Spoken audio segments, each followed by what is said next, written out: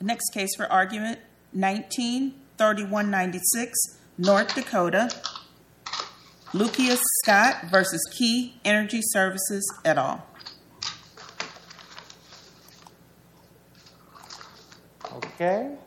May it please Mr. Williams, go ahead.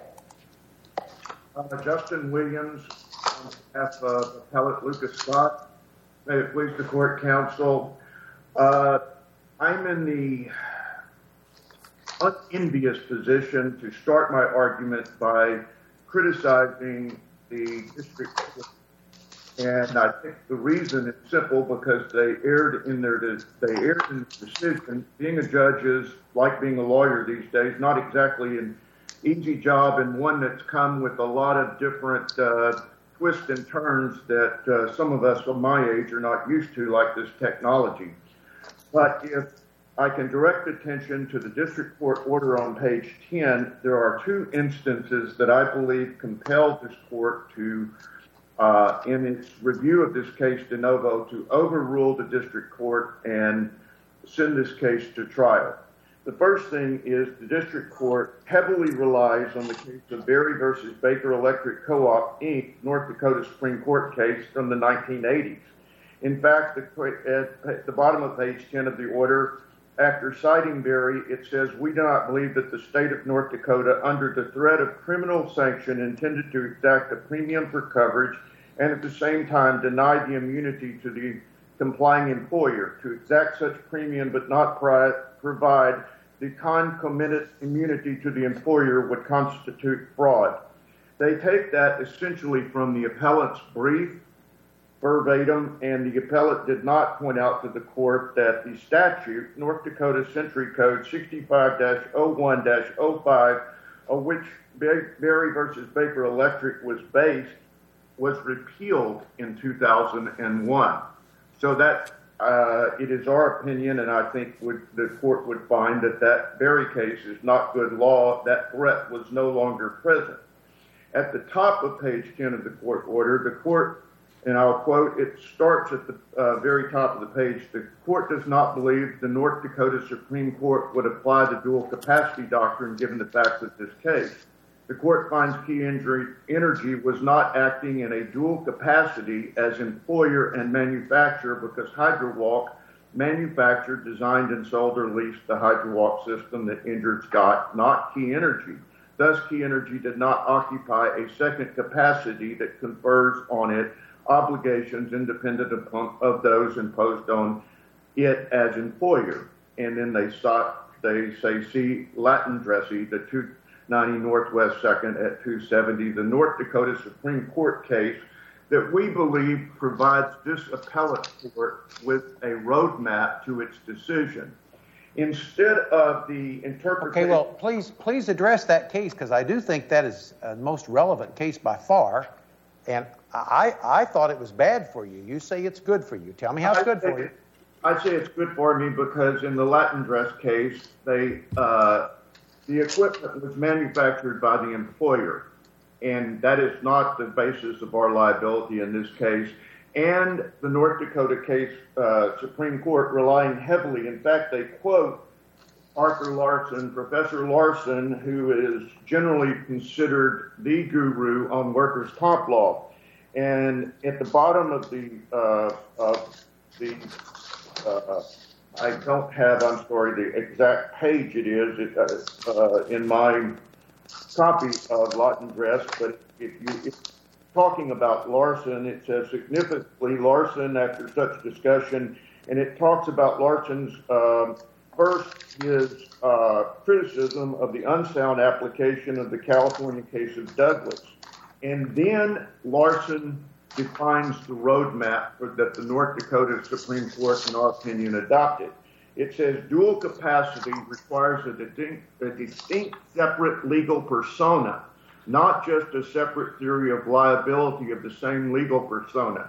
Essentially, the district court's opinion was that we needed to show that Key Energy manufactured or was the manufacturer of the product. That is not what Latin Dress says. It says we need to show, as is the case, and we have shown that Key Energy is being sued as a dual persona. In 2008, Key Energy merged with the manufacturer, designer, and the person who put this product in the stream of commerce. They sold HydroWalks. Key Energy merged with HydroWalk, and there is no question that the exception to the successor corporation having the assuming the liabilities of the first, one of the exceptions is when you have a merger or consolidation. In this case, Key Energy has not, it's in fact admitted at 4 different places there was a merger. First of all, I would point out that had there not been a merger, Scott, who was never employed by HydroWalk, would have had the ability to sue HydroWalk, which is one of the statuses that all of the cases that accept the dual persona or dual capacity doctrine, what they rely on. Could, but for the merger, if we agree that North Dakota would adopt this more narrow dual persona doctrine in this situation where there's the merger of these two companies in this somewhat unusual circumstance, can you think of another example other than the type of situation we have here where the dual persona doctrine would even apply? Or are we just talking about this very, very narrow factual scenario that obviously happens periodically, but not commonplace? I think that you've hit the nail on the head. It's going to be a very narrow exception that's going to not come up very often. More likely what you're doing if you do not accept it is a bad policy because, as most of the courts that have accepted this doctrine have pointed out, what you end up with is the defective manufacturer of products being able to lose liability for putting a defective product either through design or manufacture in the stream of commerce, and then having a loss of remedies because of a simple change in corporate form, which has been held to be not equitable, that equity abhors the vacuum. It's also held to be a travesty of justice by some of the courts that have discussed it. And I think that if you look at North Dakota law, which the appellee, I think, wrongly assumes always allows for immunity in the situation of employer-employee context, which is not the case. I can point the court to the Davis Court dissent in Texas, which talks about a common type of employer liability despite the immunity of the workers' comp context. And it's very analogous to this is when you have an indemnity contract, which are mostly in the oil field based on you agree to provide indemnity to someone else, and Key does this often as a service company, or suits brought by your employers, where you would normally not be able to escape the liability or circumvent the liability of the statute. You're allowed to do that, and it has been never disputed that you can contract away. Counsel, let me interrupt you. That's a matter of state law, though. You agree it'd be different in different states? Yes, just like this proceed. is going to be different. Yes, and it allows indemnity contracts are allowed in North Dakota. In fact, the legislature was faced in 2012 with it was brought to them to have some changes in those laws, and they refused to do so. In our case, likewise, the exception to the general proposition that the employer would not succeed in the liabilities of companies that it acquires allows for the assumption of liabilities during a merger, and that is a right of contract. Key Energy could have simply, and they decided not to, done an asset purchase. If they had done an asset purchase, we would not be here. There would not be a dual persona. There would not be successor liability. They wouldn't be sitting in someone else's shoes, that of the defective product designer and manufacturer. I think that it is clear. It is also, if you look at 65-01-09 of the North Dakota Century Code, it like the immunity provision that the appellees like to rely on, it allows for suit of third parties who are responsible for the injury. So that while the district court erred in its decision in 2 points, I think if you look at the doctrine, which we are here today to talk about, and factually what happened in 2008, HydroWalk was a manufacturer of these machines, which were pipe handling machines. Not much discovery is actually going on in this case because it was quickly a matter of law as to whether or not we would be barred. But the oil field pipe handling happens a lot on oil field locations where there are multiple companies. HydroWalk sold their products into the stream of commerce, and they would be used on an oil field location where if they fell over, like here when Scott was injured seriously by the machine, they are potentially injuring multiple employees of different companies. So the general public is potentially at harm from the design and defective product. Under the doctrine of dual capacity, or more precisely in our case, dual persona, the employer who is normally immune from suit for a work-related accident by an employee covered by workers' compensation may be held liable as a third-party tortfeasor when and if the employer occupies, in addition to his capacity as employer, a second capacity, which would confer on him obligations independent of those imposed on him as an employer. In other words, whereas here, an employer's liability arises solely by reason of an independent contractual assumption of the obligations and liabilities of a third-person tortfeasor, the employer puts on a second hat, or I would say steps into the shoes of the manufacturer. I would say the difference is that in the dual persona doctrine, you are sitting in somebody else's shoes. In the dual capacity doctrine, you put on a different hat as a manufacturer. I appreciate your time, and I'm going to reserve the rest of my argument as rebuttal. You may. Mr. Edison. Mr. Edison, you're muted, I'm pretty sure. You are correct, Judge. Sorry about that. I am Brent Edison, and I represent the defendants and appellees, Key Energy Services and HydroWalk, Inc., which merged into Key Energy Services in 2008 and ceased to exist as a separate entity. Now, Mr. Williams conceded that we really have a question of law here, whether Mr. Scott's claims are barred under the exclusive remedy immunity provided for under North Dakota law.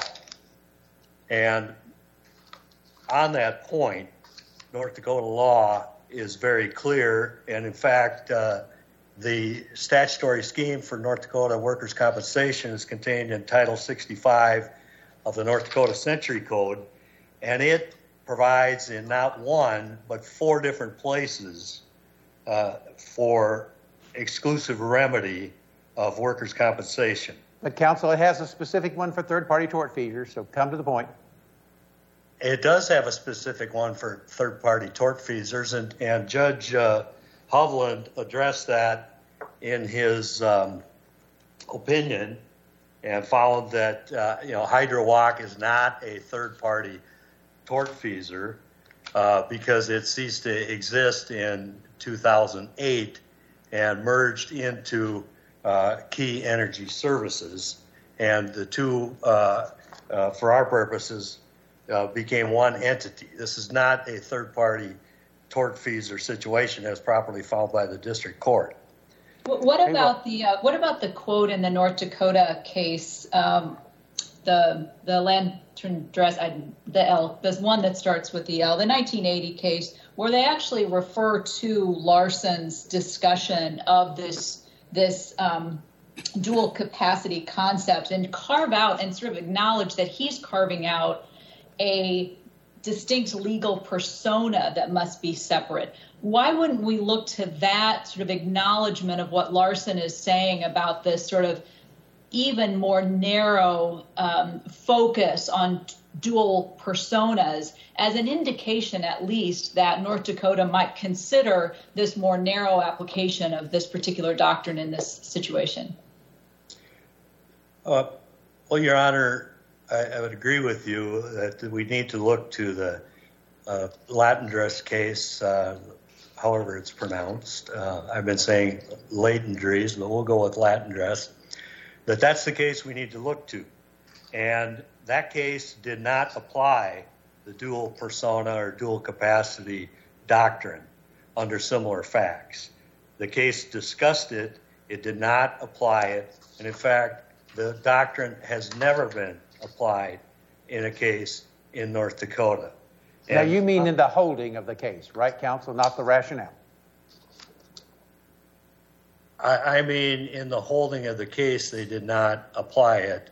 And I would submit that the rationale of the case would support the district court's action here as well. Well, why don't you parse Latin dress, or however we say it, because I do think it's the most relevant. I understand the results for you, but what about the language on page 271? It was quoted by counsel, and I think it's the main point of his argument.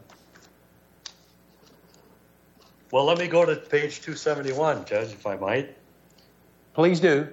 Thank you.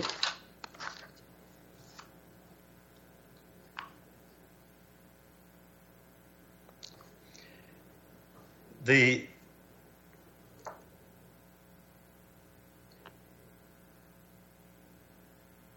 quote from Larson talks about the potential that an employer, in addition to being the employer, would have a second capacity that confers on him obligations independent of those imposed on him as an employer. And on that point, the trial court, and in that case, it's just a refresher on that case. That case, the employer manufactured a pin, and the employee was injured while installing that pin.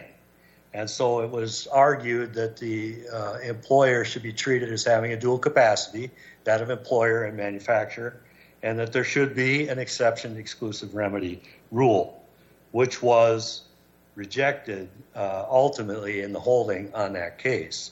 And after discussing the Latendress court discussed that and focused on the requirement that the employer occupies a second capacity that confers upon him obligation independent of those imposed on him as an employer. And in that case, as in the case before the court, the obligations imposed on the employer were not different, separate, independent of the status of the employee as an employer. In other words, in a different capacity, the employer owed obligations to provide safe product and a safe work environment to the employee. And as an employer, the employer had obligations similar. So there was no independent obligations imposed in that case. And Judge Hovland found the same thing at page 10 of his order, appendix page 100. And basically, after discussing these issues, said Key Energy did not occupy a second capacity that confers on it obligations independent of those imposed on it as an employer. And quote from Judge Hovland. In this case, Mr. Scott was injured in the yard of Key Energy Services in Dickinson, North Dakota. And there, under those facts, as was the case in the Latendress case, there were no independent obligations in play there. Whatever obligations were the same for Key Energy as employer, manufacturer, whatever capacity. Can I ask you a question about the North Dakota's cases, at least acknowledgement? As you can see, they do quote Larson and who then acknowledges this sort of distinct, separate legal persona. So assume for the purposes of this question that North Dakota would acknowledge that narrow version of a dual capacity. What would that apply to, do you think, if not this situation with a merger?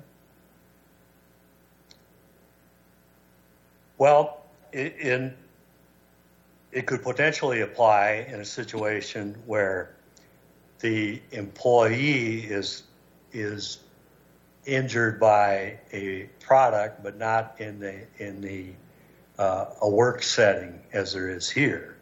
That would be a different situation. There may be different obligations under a situation like that, which are not present here. But then we wouldn't even have to get into that situation, right? Because this sort of discussion, because the person would not be in the course of their employment, so the workers' comp issue would not be a live one, if I'm understanding your example. Can you think of another one?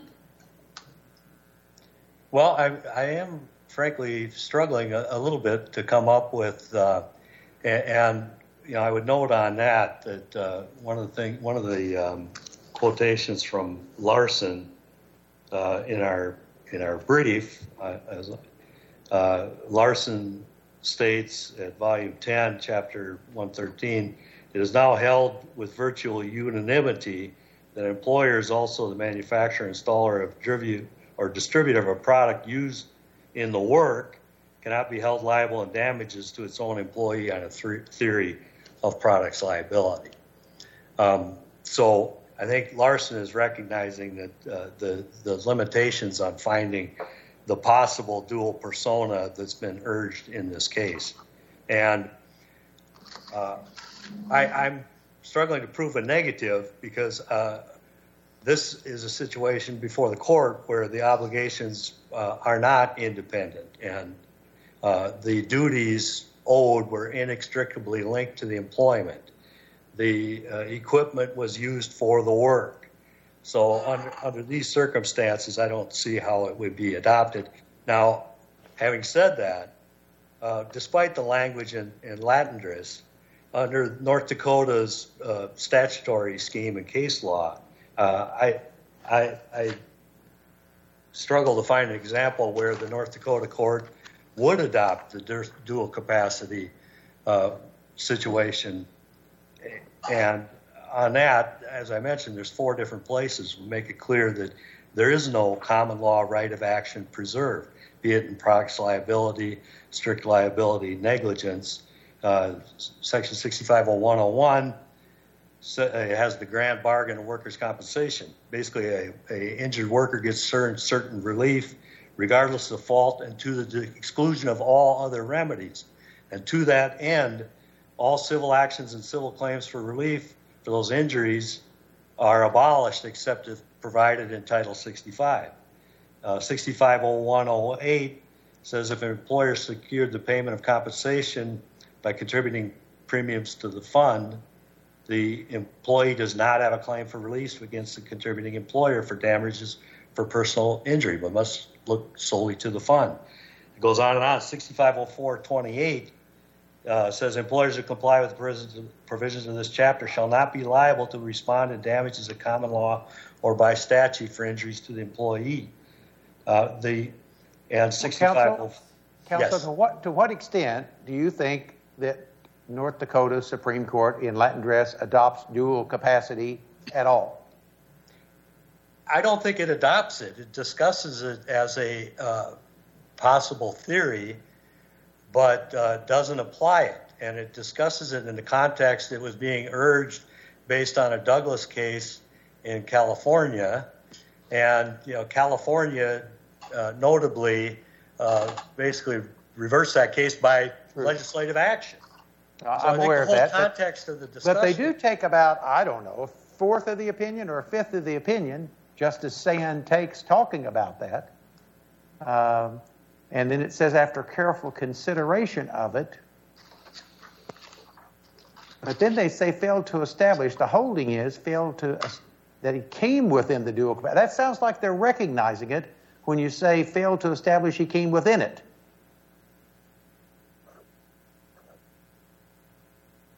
Well, they did not ultimately apply it in the holding, Your Honor. No, in the holding, they act like it's there. This case is not within it. See what I'm trying to say? I hear what you're saying. And for purposes of this case, whether Latin dress recognized it or not, for multiple reasons, the district court properly rejected it here. The Latin dress case cited Larson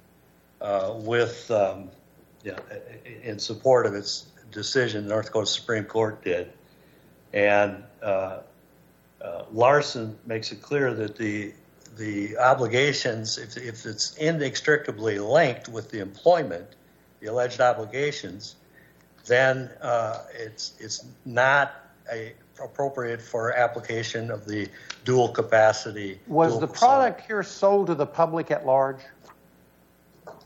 That's a great question, Your Honor, and there's no evidence in this record of that. Well, what's the district court say about that? We are reviewing the district court. Does the district court say it was sold to the public or not? Or do you know? The district court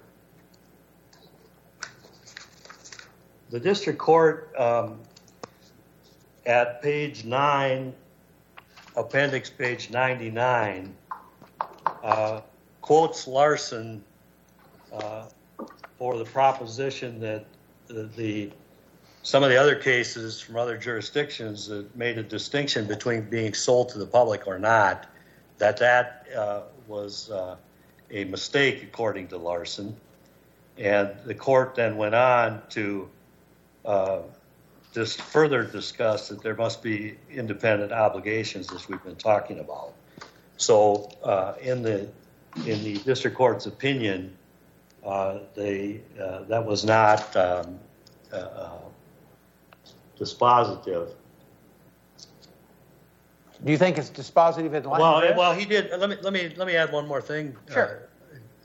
At page 10, appendix 100, second full paragraph, Judge Hovland pointed out that that is Mr. Scott, did not sustain an injury as a result of his use and operation of the HydroWalk system as a member of the general public.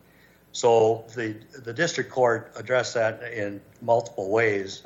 And I would just point out also that in the Latendresse case, the court at page 272 pointed out that neither the pleading of the plaintiff nor the record supported that this was held out and sold to the general public, which is the same situation here. Thank you. We'd ask that the district court be affirmed. Thank you for your argument. Mr. Williams, rebuttal. Am I unmuted now? Thank you, sir. As a young lawyer, I learned long ago that when the court is making your points for you, you just sit down and be quiet. But what I'm going to do is, Justice Benson, you actually stole some of my thunder, because I think that the court in the Latendresse case clearly leaves open they could have simply said the workers' comp statute does not allow for a dual capacity or a dual persona. But after adopting the quote of Larson about dual persona, they then state at the end, as you rightly pointed out, the case didn't fall within. And I think we agree with that, because the pen that was manufactured in Latendresse was not sold to the general public, but only used in the process for the employer's work. The evidence in this case is HydroWalk sold HydroWalks. They were manufactured and sold to the general public prior to the time that they merged with Key Energy. Key Energy, the limited discovery we have, rented not only the HydroWalks to the general public for use in the oil field work, but they also sometimes rented operators with them to go out on location. Not only were the general public subjected through rental and sales to the use of the HydroWalk, but they were also potentially injured by multiple people being employed by multiple employers on an oil field. You have a question, Counsel? Yeah, I do. Counsel, that being said, what do you do with the quote from Larson's that the North Dakota Supreme Court sets forth on page 271 in the Latendresse case, where it talks about the fact that the Douglas case overlooked the simple fact that the use of the product was a routine and integral part of the employment. And from what you've just told us, certainly appears that this HydroWalk was used as a routine and integral part of the employment of the appellant. So where am I going wrong there? Because I think that what Professor Larson is actually pointing out is that any particular piece of equipment that is used in employment is going to find the same. If you're in the course and scope of your employment and you're using equipment, you're always going to do that. But what he goes on to say, and the North Dakota Supreme Court quotes, is dual capacity requires a distinct separate legal persona, not just a separate theory of liability of the same legal persona. So I think that counsel is wrong in his interpretation that the different hat versus different shoes applies. Different shoes is a contractual right to successor liability. Different hats is a manufacturer and employer. Counsel, your time is out. Let me see if you've answered Judge Shepard's question. Judge Shepard, do you answer your question? I heard the answer. Okay, good. Asked and answered. So, listen, thank you both for your arguments in this case. And that makes case number 19-3196 submitted for decision by this court. Ms. Smith.